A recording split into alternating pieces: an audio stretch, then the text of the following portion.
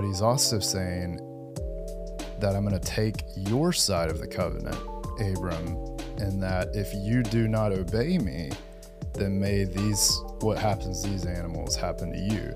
But God is taking both sides. So he's saying, I am going to follow through. If I don't, then this is what's going to happen to me. And when you don't follow through and obeying me, I am going to die for you.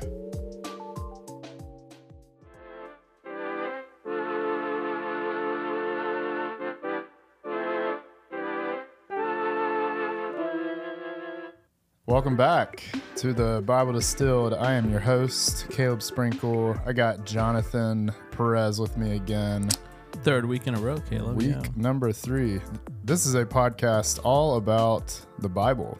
So what we're doing is we're going Genesis to Revelation to see how this is all one story of God's reconciliation of all things to himself. So we're in the 15th chapter today, but we also got some coffee.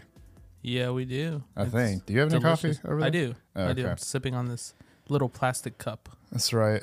I did a mix today. I mixed the Alma coffee of last week with some counterculture. So wow, amazing. Culturally blended. Wow. That's right.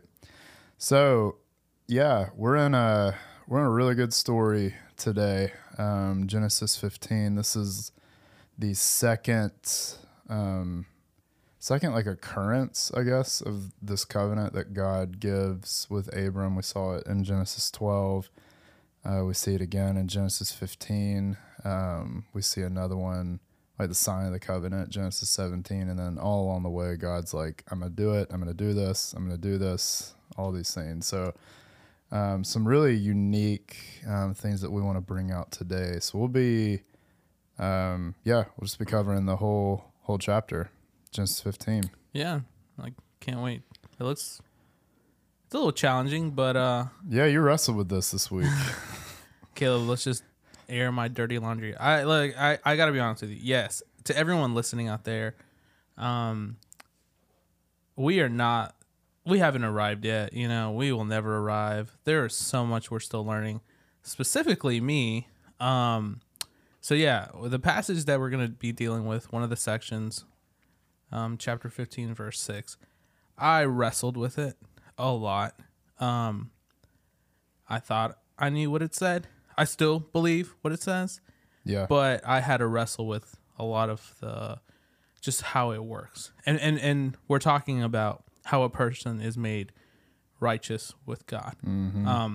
And I still believe what I believe, right? Like, please, I didn't get saved. In the church building, not yet. But no, I just wrestled with it. Yeah, that's all right, man. Also, one thing for those, I know you guys can't see our little studio, but hopefully we'll put this on social media.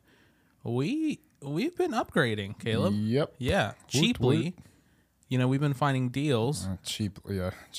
But yeah, slowly and surely. Yep. But one day, we'll post what this little studio looks like and what it's hopefully going to become. Yeah, getting there, man. All right, so Genesis 15. Let's just walk through the text. We'll spend a little bit on verses 1 through 6, and then we're going to really kind of dive into the covenant. And there's some really cool things that are, I think, really important to get just to understand this like ancient Near Eastern understanding of like sacrifice and covenant and like how people made covenants together, how that's going to be important for how God makes a covenant with humanity, all of these things. But you had some cool things. So it says, verse 1, after these events, the word of the Lord came to Abram in a vision, and he said, do not be afraid, Abram. I am your shield. I am your reward. It will be very great. What's the connection there? Yeah, so last week we were talking about Melchizedek, and we didn't really touch on this. I mean, we did a little bit, but basically Abram just fought, these 4 kings, and he's returning from war with all these spoils, right? But the way the verse is structured, it says, fear not, Abram, in verse 1, I am your shield. So, it should give us, just a look back at chapter 14. Yeah, that's battle language. Yeah, it's battle language. And Abram, God's telling Abram, don't rely on anything man-made. I'm your shield. I'm your protection. I will protect you. And then, with us looking at, okay, well, Abram came back with the spoils. God says, your reward shall be very great.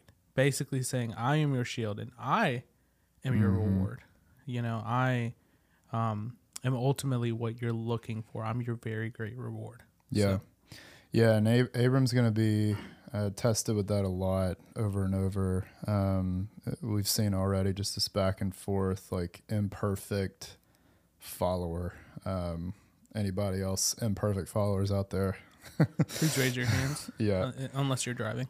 Yeah, man, Abram does get a lot of things right. He gets a lot of things really wrong, as we'll see again next week. But I think the beauty in this passage especially is that God, his just faithfulness with really broken humans, like Abram. I found this really, really interesting. So JT English is the one who pointed this out. So this is the first time actually that we have Abram talking back to God.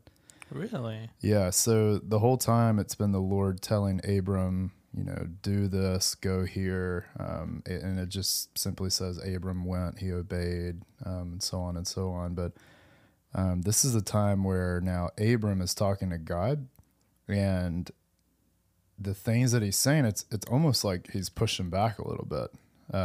So God is reminding him, like you said, I'm your shield, I am your reward. And then he's saying like, okay, like verse 2, Lord God, what can you give me since I'm childless? And the heir of my house is Eleazar of Damascus. Abram continued, look, you have given me no offspring. So a slave born in my house will be my heir. So we see this wrestle between Abram and God, this wrestle, even with this promise of God.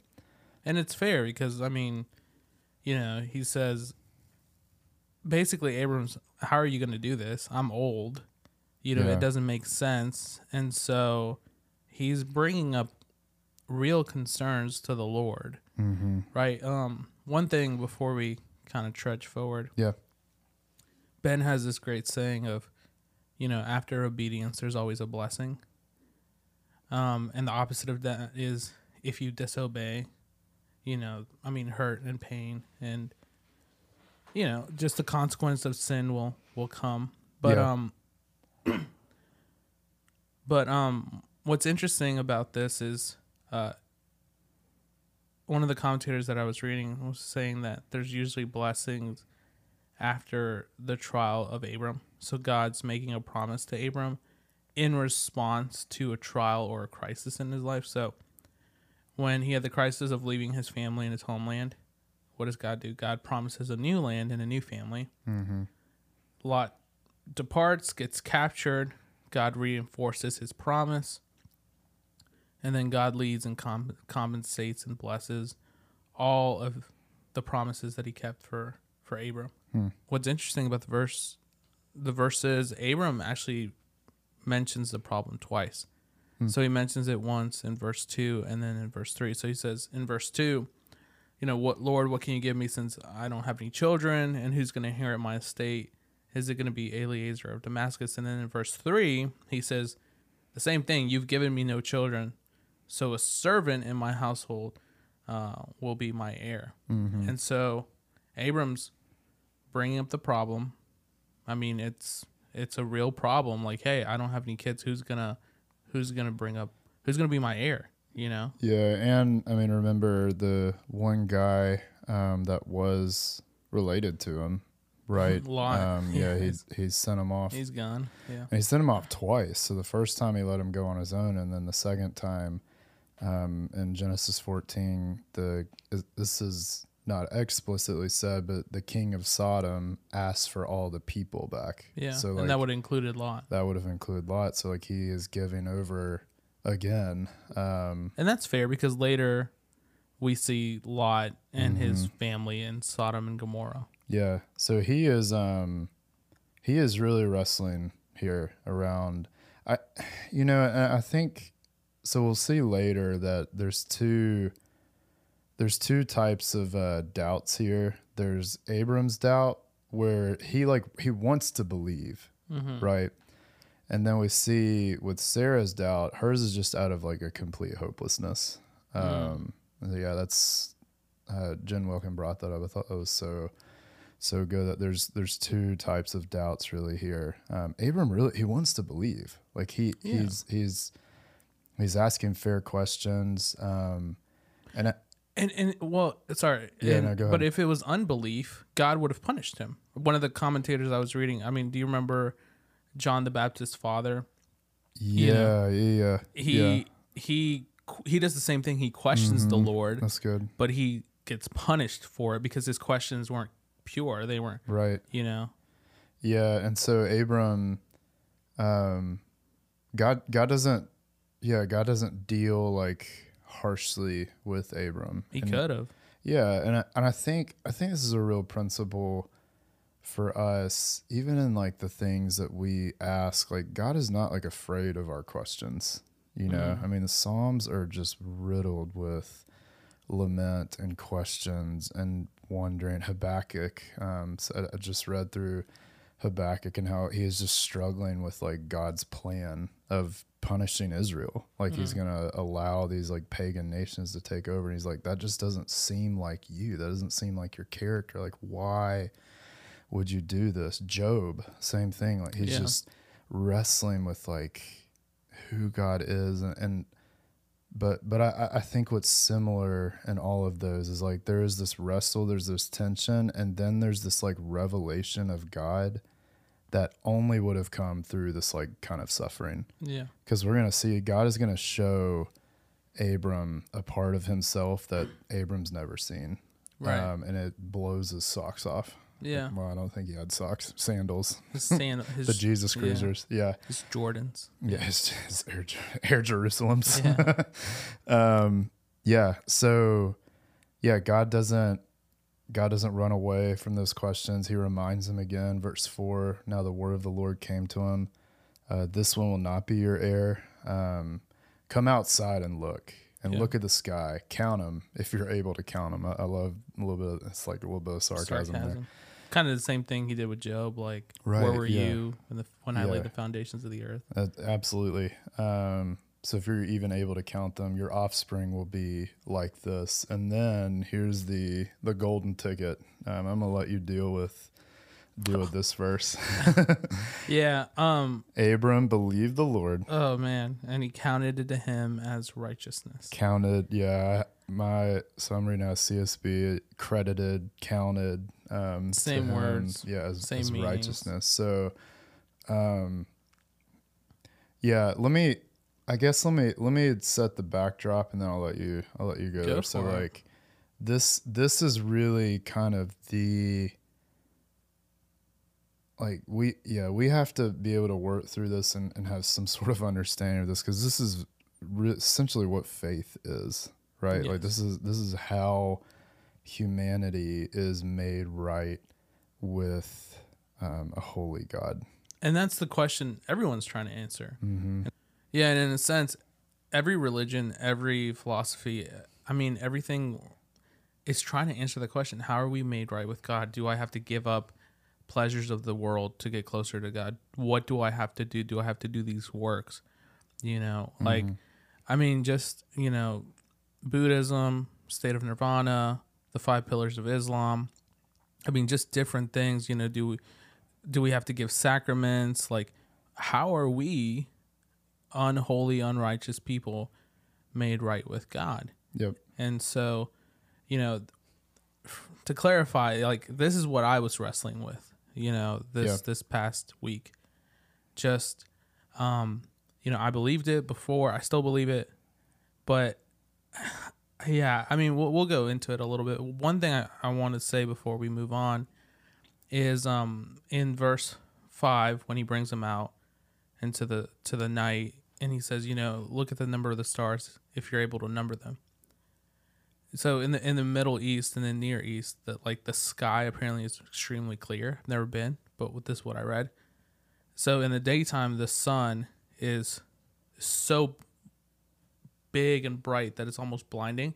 So then it makes sense when Saul's conversion, it says that there was a light that was almost as blinding, and he thought it was just kind of like the radiance of the sun, right? And so at night, the stars actually light up as well, and it almost feels like you can touch them, like you can grab them. And so when God brings them out, we have this beautiful illustration of just the stars lit up. Like you and I, we live in Charlotte, North Carolina, Fort Mill. Like we don't get to see that many stars. Yeah. And so for Abram and for a Middle Eastern reader, they would have been able to look up and just see, okay, wow, God is not kidding around. That is a lot of stars. Mm-hmm. Yeah. Yeah, it's good. You're avoiding it. Dive in. Okay. How is one made righteous? Yeah. So this is, I'm not trying to avoid it. Okay. This is the first place where the Bible specifically talks about faith, righteousness, and justification. I think before we kind of get into it, like let me set up some groundwork. Luther, Calvin, Thomas Watson, they all talk about why this doctrine of justification by faith alone is so important. They call it the hinge on which religion turns, the pillar of Christianity. Okay, so here's what I was wrestling with. Okay, and there's this little quote that kind of helps me think about it. Okay, so I looked at faith as the means by which a person is saved. Mm-hmm. And one of the scholars that I was reading was basically talking about how that was wrong. Because, think about it. When we think about how a person is made right before God, God is the one, and we're going to look at it in this podcast, but God is the one who acts, and we, in a sense, don't do anything. Yeah. So when God declares me righteousness, he doesn't declare me righteous because he sees anything good in me. Scripture talks about how there's none good, no, not even one. We can look back at Genesis 12. Yeah. And when we're staying in the book of Genesis, God looked at humans. He was disappointed, all the evil thoughts of humans. And so when God makes me right, it's not because of anything that I've done. Yeah. It's not because I stood out above the crowd. It's not because somehow, I just worked hard enough and I was good enough. And God said, you know what, Jonathan, let me save you. So if we take that logic, right, and we apply it to faith, that means that if there's no good in me, if there's nothing that I've done that's been good, that means I don't have any faith, right? I don't have any faith that can save me. And so I used to believe, and I grew up in churches that basically taught this, was that if you have a little bit of faith, if you just have a little bit of faith, then the Lord will work with that. Yeah. Right? But, it's just contrary to Scripture. And so this is from one of the commentators I was reading, and I'm going to just read it because I don't want to mess it up. He says, one must consider the way faith is referred throughout the rest of the Bible. It's never said that people are saved because of their faith, right? So it's saying it's not because you had a little bit of faith that God somehow saw something in you and decided to save you, right? Mm-hmm. Or on the basis of their faith. They are saved by faith, which means faith as a channel. So I was looking at it as faith as a means. So because I had faith, God saved me. But really what this passage is saying, that Abram believed the Lord and he counted to him as righteousness. So what I was wrestling with was, okay, well, how does this work? Where does faith play a role in this? Mm-hmm. And basically what I came to the conclusion, and what you guys helped me out, you and Ben helped me out, was faith is a channel. Faith is the car that drives. Yeah. It's not the means. So basically what that means is God has chosen to save me. That's an act of itself. He has imputed his righteousness on me. That's a thing by itself. How I receive that is through faith. Yeah. It's not of faith. It's not because I receive that through faith. So if God did this one thing over here, he made me right. The way I receive that, the channel, like water running through a pipe, that's faith. The way I receive it is I believe. But the Lord makes me believe. The Lord gives me the ability to believe. The Holy Spirit works inside of me. He opens up my stone heart. He allows me to see. He softens my heart. God is the one who's doing all of the work. Yeah. And so when a person is justified, it's basically saying that this person is upright before whatever law and before whatever judge. And so that's basically what I was wrestling with, Caleb. I was wrestling with the fact that, where does faith play a role in this? And basically I came to the conclusion that it's not the means by which I am saved. It's a channel. It's the tube, and that's how I receive it. So God saves us. Basically, to sum it all up, if you're confused, and I'm sorry, because I was confused this week. Basically, God saves me because he wants to save me. I receive that through faith.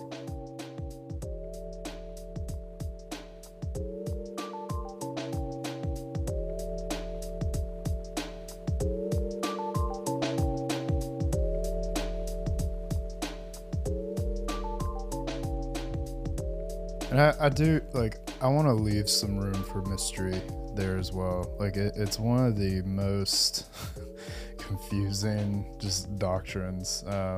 We can have a grasp on it, but just the fact that a holy God would even want to sacrifice his son makes no sense. No. And that was part of the wrestling.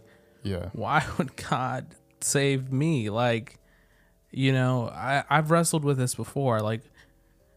Why would God want to save? What have I done? Yeah. Yeah, and I think that's what makes, Jesus would talk about, if you really are connected to the vine, talking about himself, then you will bear fruit, right? So this idea that if we really believe that Christ has done everything necessary to save us, and we really we understand that I've tried everything, but God is the only one that can satisfy my soul. There should be just this overwhelming sense of joy, to want to simply obey and trust him, and we do. We see that with Abraham. I love how Hebrews talks about faith. So Hebrews 11:1-2. Now faith is the reality of what is hoped for, the proof of what is not seen. For by this our ancestors were approved. By faith, we understand. No, I'm sorry, I'm going on. But yeah, you should read that chapter. So it's this future. Yeah, I love this. It's this future hope without seeing the future. It's knowing that I've been set free from sin. I've been justified before a holy God. He will make me look like Jesus through the Spirit. I also, Paul talks about I work, I go towards that, but it's not things that are qualifying me, because I've already been qualified. Colossians talks about that. We have been qualified to do the works. So James would say it too, your faith, if you're not producing anything, it's dead. You don't have saving faith. Do not merely listen to the word. Yeah. So deceive yourselves. Do what it says. He says, and that was controversial even in James' time. Right. They thought James was spewing heresy.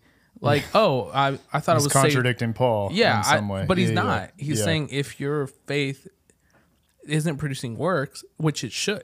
And I like what you said this weekend when you were trying to calm me down. There is no way that if you have been saved, you cannot you have to produce fruit. Yeah. A lamp cannot be contained. Yeah. Its light will shine, like Right. if we are producing fruit, if we believe and we have been justified and made right with God, It's going to happen. it's going to happen no matter what. It's going to happen. Yeah.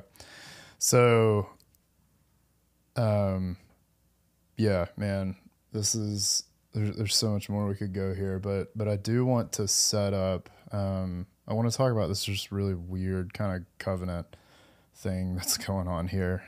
So verse 6, it is supposed to be read really as the backdrop to what is about to come, what God is going to do with Abraham. So Sailheimer says this, like Abram was not like, let me find that.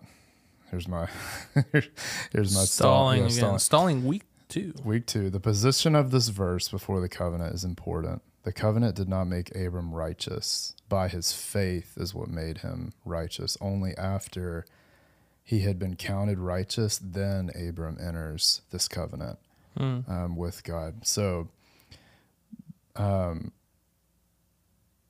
think what's important to note first, like with this covenant, this would not have been a weird thing to the like an ancient Near Eastern. Like they would have seen this, like all this stuff that's like going on and been like, oh yeah, you're about to cut a covenant.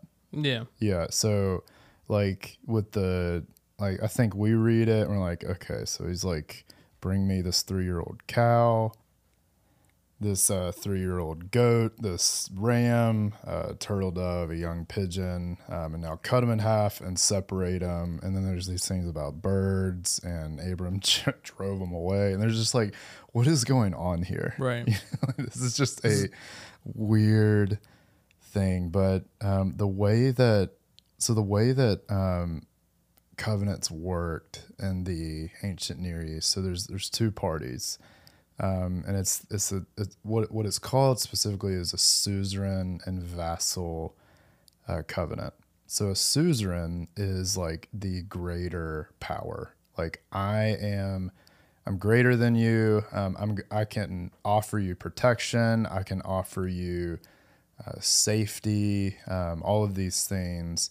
And then the vassal is the other party where they would like they weren't that. They needed the protection. They needed the help. They needed that power. So what they would do is the suzerain and the vassal would enter into this agreement together where the suzerain would say, okay, I will offer you my protection in a sense. To demonstrate this, let's cut a covenant. And what's going to happen is as these animals are separated, it creates this like blood path. And now there's 2 ways I've heard this, and I think both of them make the same point. So I'll give both like examples. So the first way I've heard it is that the vassal is the only one that walks through the blood path, because basically that's saying, okay, I will offer you this protection, but you must obey me. You must not like usurp me or come and take over or whatever. And you're going to do that by symbolizing walking through this blood path. And if you break the covenant, then what has happened to these animals will happen to you. Ooh, but scary. If you obey me, what has happened to these animals, I will do to your enemies. Oh. So the suzerain is saying, I will protect you. Your enemies will look like this, or you're going to look like this. Wow. So that's the first way I've heard it. The second way is a little bit nuanced in that they both walk through it. So the suzerain and the vassal walk through it, where the suzerain will so like all the same thing previous with the vassal, but with the suzerain, they are saying, if I refuse to protect you, or if I don't come on like my side of the bargain, then may what has happened to these animals happen to me. So either way, but both of those I've seen both of those have happened, like, you know, one party or both party walks through it. But that's kind of that's the backdrop of what this like treaty is. But there is this massive inversion that is done here with this specific covenant that God makes with Abram. The biggest thing is that Abram goes to sleep. Yeah. So he doesn't participate in this at all. Like he doesn't walk through the blood path. Who's the one that walks through the blood path? Who's the Lord? Yeah. So I think before I go on, I think you had a couple things like with some images that you wanted to like share. Yeah. One of the first things like kind of want to talk about is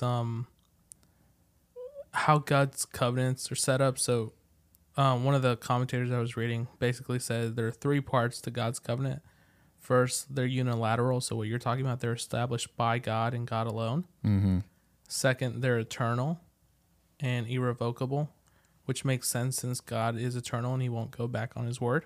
Yeah. And third, they're based on grace. So no person or individual deserves the covenant that God is making. And so we see these two objects basically pass through the blood. Yeah. And they are a smoking fire pot and a flaming torch.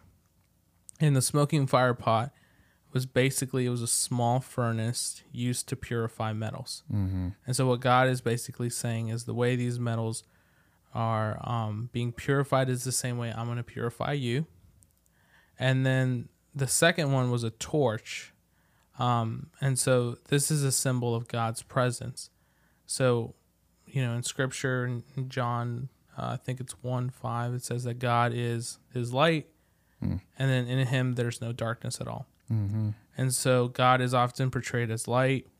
You know, he's light on Mount Sinai.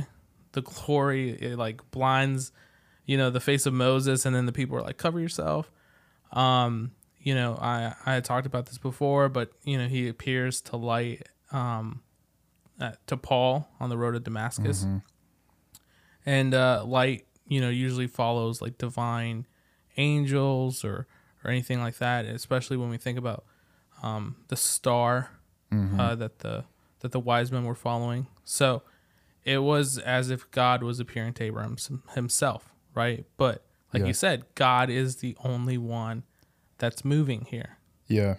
So I mean, all of those images are going to be consistent throughout scripture as like God himself is here. There'll be one connection at the end that I'll give to that is really, that was really cool to see. But, so God himself, instead of Abe, God is sloshing through this blood path. So looking at the way that these worked, God is essentially saying, okay, Abram, I'm gonna walk both sides for you. I'm clearly the suzerain here. I'm clearly the power. But knowing that you will never be able to follow through on your agreement, I'm gonna take both sides of the agreement. So I'm gonna take my side of the agreement and saying that if I do not come through on my covenant promises to you, may this happen to me, like these animals. But he's also saying that I'm going to take your side of the covenant, Abram, and that if you do not obey me, then may what happens to these animals happen to you. But God is taking both sides. So he's saying, I am going to follow through. If I don't, then this is what's going to happen to me. And when you don't follow through and obeying me, I am going to die for you. So God is putting his blood on the line here. Yeah. He's saying, when you don't obey me, I'm going to pay the price for it. That's the gospel. That's the right? gospel right there. So I love what Ray Vonderland says here, because there's a flashback to Genesis 13, verse 16, and I'll read it, where it says, "And I will give you so many descendants that like the dust of the earth, they cannot be counted." And Ray says this, when God walked through the dust of the desert and the blood, God was making a promise for all of Abe's descendants in the household of faith. Wow. So all the descendants like the dust of the earth, and God is walking through the dust. A continuation of, I'm going to follow through on this. I am going to bring this world, I'm going to bring peace through the world, and it's going to come through you. And you're not going to be able to obey me, so I'm going to have to die for this. Wow. I mean, that's just, bro, that's the gospel. Yeah. Genesis 3:15, the seed of the woman will crush evil, right? It's the setup of how from Abram's seed is going to come the rescuer. Right. And Abram believed, and it was credited to him as righteousness. Yeah, there will be this descendant who will be the blood sacrifice, so that God and man can be united. Yeah. It's unbelievable. And then like Abraham has seen these ceremonies before. He has. Like he's an ancient Near Eastern, but he sees something about God that he never, he would never forget this, right? Yeah. That God himself is putting himself on the line here for broken humans like me. Yeah, it's so good. And Moses, so again, Moses is the author here, right? Mm-hmm. So he is he's preparing this scene for the Israelites, because it's interesting how in verse 13, then the Lord said to Abram, "Know this for certain, your offspring will be resident aliens for 400 years in a land that does not belong to them, and will be enslaved and oppressed. However, I will judge the nation they serve, and afterward they will go out with many possessions." So God is already foretelling what's going to happen to the Israelites. And again, Moses is telling them this story to the same group of people. So they would have been like, oh man, this was us. Yeah. And that's part of God's eternal covenant. I mean, look at the language. He says, "To your offspring I give," not "I will give," not it's "I give." Yeah. So it's showing, God is not only eternal, but it's already done. It's already completed. Yeah. And what was so interesting to me is that, the parallels to this story with God's covenant with the Israelites on Mount Sinai. There's so many. I mean, think about it. So we talked about this a little bit last week, but Genesis 14, Melchizedek, this priest king that comes and blesses Abram. And then immediately after that is this sign or this covenant that is given to Abram by God. Flash forward to Exodus 18, this priest king Jethro that comes to Moses and then and blesses Moses. And then Exodus 19, God enters in and he gives this covenant with the Israelites. You talked about God seen as this pillar of fire and smoke, and then on the mountain of Mount Sinai it talks about this just thunder and fire and smoke, and just the presence of God was here. And then just even with this connection of Abraham's covenant with the Israelites, just in the saying of there'll be these aliens in this oppressive nation, and I will bring them out. That's what he says to Abram. I am the Lord who brought you out. Verse 7, I brought you from the Chaldeans. I brought you from Babylon, this nation that was in complete rebellion. Yeah. Right? And then he says to the Israelites, I am the Lord who brought you out of the land of Egypt. Yeah. we're supposed to see it that way. We're Yeah. supposed to see this connection because it is all over Scripture. Yeah. This is how God enters into just covenant relationship with people. Filled with so much grace. Right. I mean, like you just read it. I took you out of the land of Ur. Yeah. I took you out of the land of Babylon. Yeah. You know, we talked about it, but Abram was an idolatrous man who worshipped other gods. And so what is God doing with this man? What is God doing with the idolatrous people of Israel? Yeah. You know, like God doesn't, and God shouldn't, realistically, God shouldn't and doesn't have to make a covenant with an idolatrous group of people, but he does because he's just demonstrating grace. Yeah. And, you know, all of these themes that we've been studying just from the beginning of when we started this to now, like they all kind of converge in this story. So this idea that, you know, God, I am the one who has brought you up out of the land. So he is a deliverer, right? He is a deliverer. He is one who is putting his blood on the line. He's a redeemer. He's a rescuer. So Colossians 1:12 through 14, it talks about how Jesus is the one who has delivered us from this domain of darkness. Same with Abram. I brought you out of this domain of darkness. Same with the Israelites. I brought you out of this domain of darkness into this inheritance of light. So with Abram, your inheritance will be all of these descendants.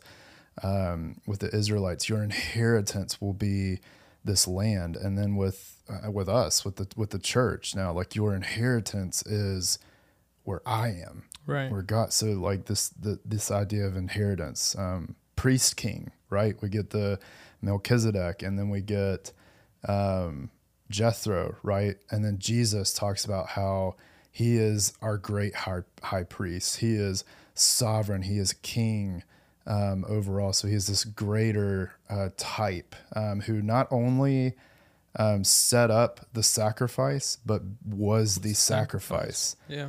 For us. So God, it's who he is. He walks the blood path. He will be the sacrifice. Right. And Noah, he, remember the rainbow or the bow. The bow was pointed towards himself. Like he is setting up time and time again that like, you won't be able to do this. So I'm going to aim my own wrath at myself. It's going to require sacrifice. He told Noah again, like it's going to now require blood to atone for your sin.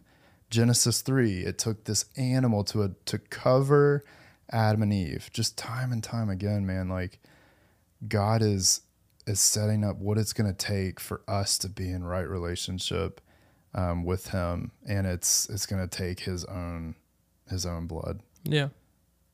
Unbelievable. Yeah.